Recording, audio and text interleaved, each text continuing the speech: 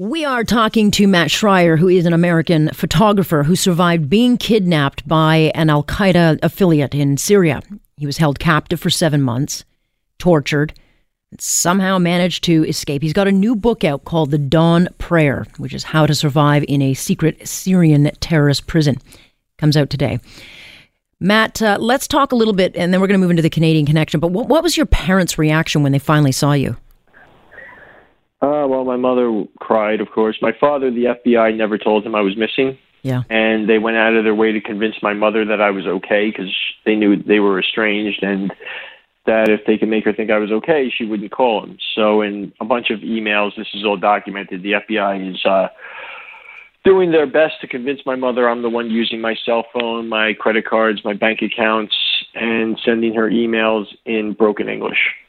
But really, that's where we bring in the Canadian connection, because you say at one point you were brought before 3 Canadian-sounding jihadists. So in other words, they were French-Canadian. And that's who took your password, the credit cards. And I guess once you escape, you discovered that they had emptied essentially your accounts and had some things delivered to this Montreal address. Right. I mean, it might have been a Quebec address. I'm not sure. But yeah, we know for sure they're Canadians. The FBI has 2 of them in custody for 4 years, and several of them have moved back to Canada where they're living free men among you. I was flown out to Montreal the November before last after one of the suspects took a selfie with your prime minister and posted it on Facebook as his profile picture. Yeah, that you tweeted that out the other day, and if you go to Matthew's Twitter, and I've tweeted it out myself, you'll see the Prime Minister posing with a man. You say he is one of your kidnappers. No, he's part of the cell. Okay. I didn't meet everyone in the cell. The RCMP told me it's like a cell of, I believe, 9 people, and he's definitely one of the suspects. He was over there. He was on the Syrian border at the time the purchases were made. He was with Henrik Feet, who mailed 2 tablets to himself under his real name, and has since moved back to Canada. All these guys had their homes raided by the RCMP, and I was told that devices purchased with my money that I indeed provided the documentation for were confiscated and are in the hands of the RCMP. And also other evidence, I tweeted out a picture of somebody who I identified in a photo lineup. And this guy, I didn't meet him either, but several emails between myself and editors were forwarded to an email address. I assume because they were wondering if they can shake these people down for ransom. And this email address, when I cut and pasted it into the search engine of Facebook, produced this individual who the RCMP also put in front of me in a photo lineup. So he's definitely involved. And they played a tape recording for me of one of them speaking on a phone call that was tapped, admitting in French, Matt Schreier, that was me. And they have me, a credible witness. They have emails. They have text messages. They have more evidence than any case I've ever heard of. And so begs the question, why aren't they moving? Well, that's not really I can sit here and bash the RCMP all night long for taking 5 years. I mean, they told me this is the biggest case in the RCMP. There's 150 people working on it. And they were very confident that they had a slam dunk case when I was there, and they promised me, and this is why we're not really getting along anymore. They promised me that early last year they were going to move in and make arrests. All they had to do was submit the evidence to Crown Prosecutor Linda Carey, which they did. I have an email saying, we're gathering everything up for the Crown now. This is February of last year. And Linda Carey, who just lost a case prosecuting a Muslim couple because they had a pressure cooker and a box of nails, has passed on my case. She prosecuted Ismail Habib, and the only real evidence was a videotape that they obtained through entrapment. I mean, she has all the physical evidence in the world, and she will not move forward with a case.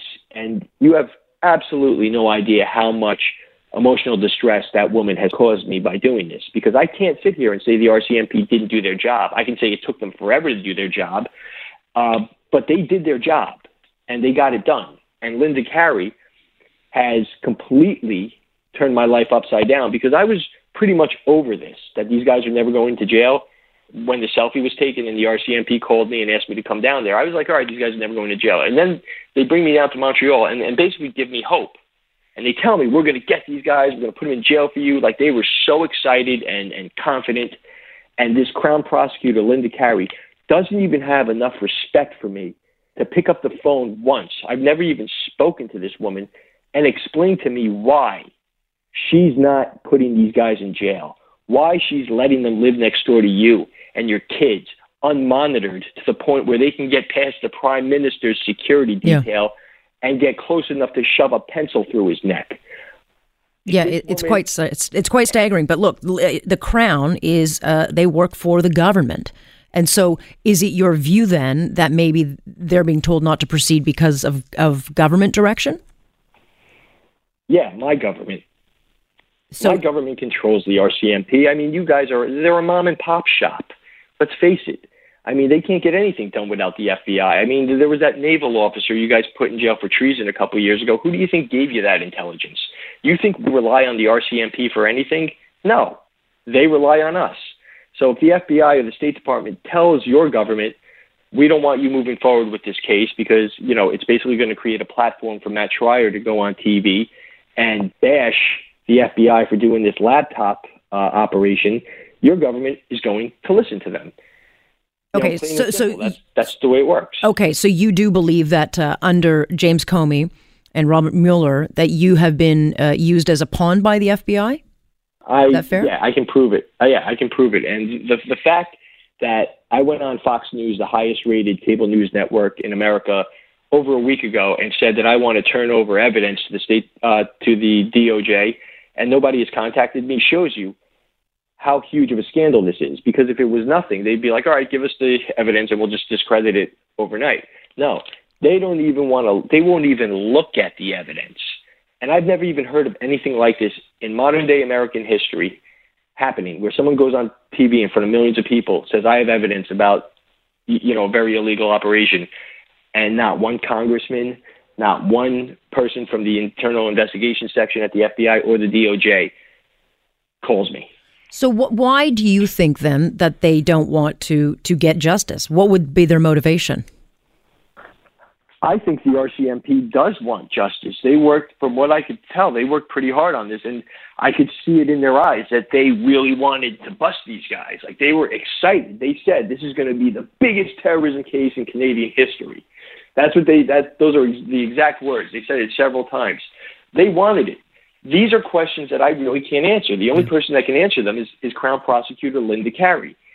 And like I said, she doesn't even have the guts or the respect to get on the phone with me. And if anyone from your house calls her, she's going to give you the same answer that she'll give any other thing. This is part of an open investigation. Well, then why does Matt Schreier have an email from the RCMP saying they're gathering all their evidence and submitting it to the Crown, which means they're done. They have enough to move in and make arrests. All you have to do is give the green light. Why won't you do it, DeCarey? I don't have a lot of time left, but, our government tells us that there are, quote, 60 terrorists who have returned from fighting overseas. I think that number's likely much higher. We don't get a lot of information. None have been arrested. If they have, they've certainly not been made public. And then you've got the men that you are pointing the finger at. Do you believe that the men who were involved in your situation, do you believe that they're either a sleeper cell, that there's more activity that they're planning here on Canadian soil? I mean, I think they're too smart to do that. They know, they're on Twitter. Their faces are on Twitter. If I didn't go public or if I got my head cut off, they'd be a serious liability. But as of now, as of coordinating an attack, no. But I think people are in serious danger of one of them just snapping and being like, I can get busted any day. I might as well just go out and blast as many people as I can and go down in a hail of fire. So, in that regard, yes. But as far as them sitting and coordinating, no, I don't think they would get away with that. I think you're more at risk at one of them just obtaining a weapon and going around and going out in a blaze of glory because, he knows with everything that I'm saying, they can move in at any time and arrest them. And that has a serious psychological effect on somebody. Sure does. Matt, just a stunning story. We'll continue following it. And I appreciate you joining us tonight. My pleasure. Thank you so much.